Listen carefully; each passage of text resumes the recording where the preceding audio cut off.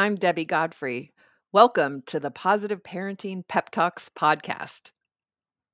This week I'm going to go back to talking about the most common mistakes that parents make according to the book The Challenge of Parenthood by Rudolf Dreikurs. And today's topic is anxiety. And parents that are anxious might see nothing but the dangers that we want to shield our children from. And often our love for our children is what drives this anxiety. And unfortunately, children don't have the same level of cautiousness, and when we carry all the caution for them, they don't have to. And what I mean by this is if we're always afraid and we're always watching out for them, they don't learn to watch out for themselves, which is what they really need to do. And so while it is a scary world out there, it is our job as parents to keep our kids safe. We also have to teach them to take care of themselves and help them acquire the ability to recognize dangers and cope with them on their own initiative. If we're too timid and anxious, parents will rob their children of valuable experiences. I'm reading a little out of the book right now. These children remain improvident and are all the more liable to come to harm. They might play with matches, turn on the gas, and climb onto shelves. Meanwhile, the parents' anxiety increases, and once the parents slacken their surveillance, the dreaded mishap finally occurs. So what happens is if we're too anxious, if we're constantly cautioning our children against, away from things that we perceive as dangerous, we're not actually teaching them the skills to avoid the danger, and it makes those things even more intriguing because of the way children develop. And Dreikurs shares a story of a 5-year-old Tommy that takes advantage of his mother's anxiety by running away from her constantly, playing in the street, making her chase him.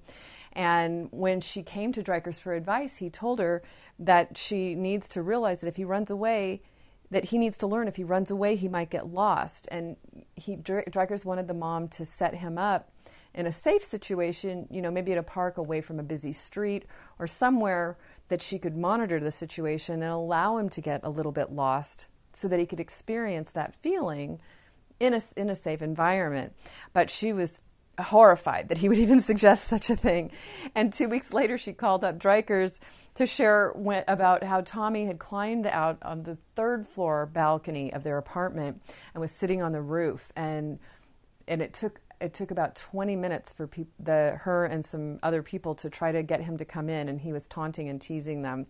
And this, again, is because he didn't learn healthy responsibility for taking care of himself in those situations, that he was using the mother's anxiousness to cause her even more stress.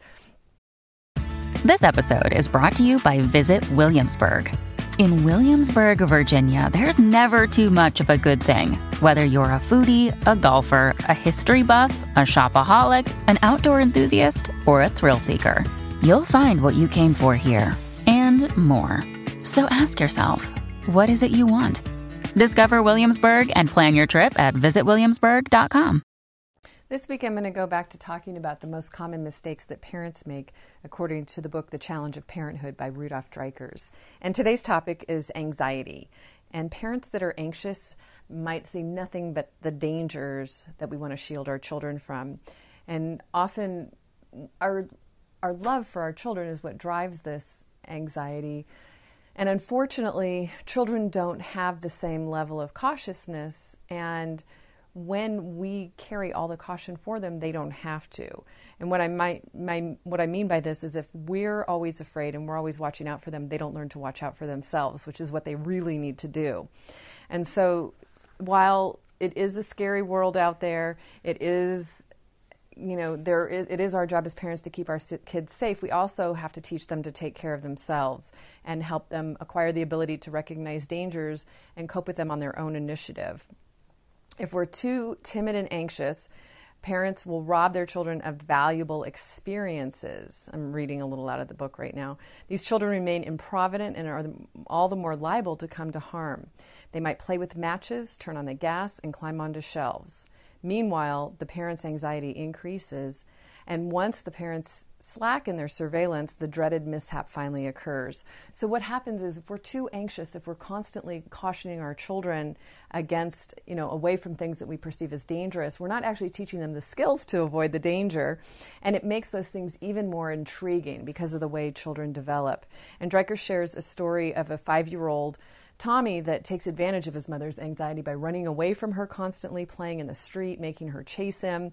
And when she came to Dreikurs for advice, he told her that she needs to realize that if he runs away, that he needs to learn if he runs away, he might get lost. And Dreikurs wanted the mom to set him up in a safe situation, maybe at a park away from a busy street or somewhere that she could monitor the situation and allow him to get a little bit lost so that he could experience that feeling in a safe environment.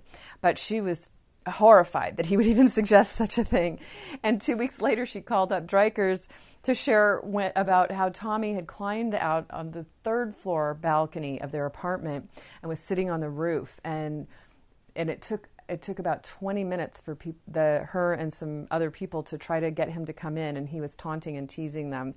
And this, again, is because he didn't learn healthy responsibility for taking care of himself in those situations, that he was using the mother's anxiousness to cause her even more stress. And he's not learning how to judge risks, and he's not learning how to take care of himself. So any children who grow up with any degree of self-reliance aren't as incautious as their parents believe. In this respect, children's intelligence is greatly underrated. So what we see and what's quoted in here is that far more adults get hit in the street than children. And the point here is that often children will be actually paying more attention if they're trained well. And adults oftentimes aren't paying the attention that they should and can get hit by cars. So if children are raised intelligently, they show caution. And I'll give you a personal example of this. I can't prove it, but I think my oldest daughter, I was teaching her about not going in the street, and this was before I had parenting classes, and I actually spanked her, gave her a swat, and told her not to go in the street, and she never went in the street. It worked immediately. By the time my son came around, I wasn't spanking my kids anymore, so I would tell him that he couldn't run in the street, and if he was outside and he looked like he was going to run in the street, I would pick him up and I'd carry him inside, and I'd say, Michael needs to play inside if he's going to run in the street. He can't, Michael can't play outside if he's going to run in the street. And I was used the broken record technique. And it took 100 times in a long period of time before I felt comfortable that he wasn't going to run in the street. Well, years down the road, after these two kids being trained differently, I noticed that my daughter Brianna, who was trained with spanking, had very little street awareness. Sometimes we'd be out walking and talking, and we'd go to cross the street, and she wouldn't even look. And I'd be, Brianna, you have to look before you cross the street. And she's like, oh. So I feel like she didn't get trained well because she was only not going to the street, moving away from fear of getting hit, not learning to be responsible for the street. Whereas one time I saw my son, and he and a friend were playing ball, and the ball went running into the street, and he was chasing after it about 100 miles an hour. And when he got to the curb, he stopped on a dime, and he didn't step in the street. And he had way more awareness of being cautious than my older one did. And so to me, that, even though I can't scientifically prove it, my sense of it was that he learned much more responsibility based on me training him rather than the way I taught my older daughter, which was to instill fear in her. So I hope this helps. Have a great day. Happy parenting. Thank you so much for joining me here at the Positive Parenting Pep Talks podcast.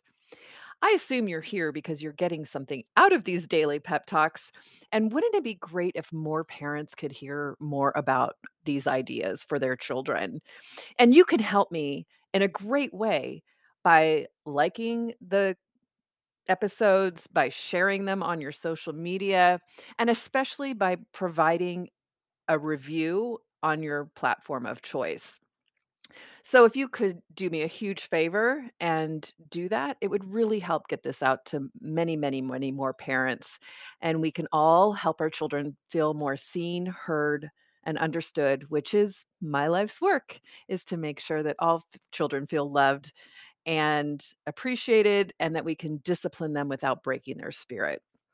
So I hope that you've enjoyed these podcasts and will continue to enjoy them. And I really appreciate any support you can give me here at Positive Parenting Pep Talks. Thank you so much. Have a great day and happy parenting.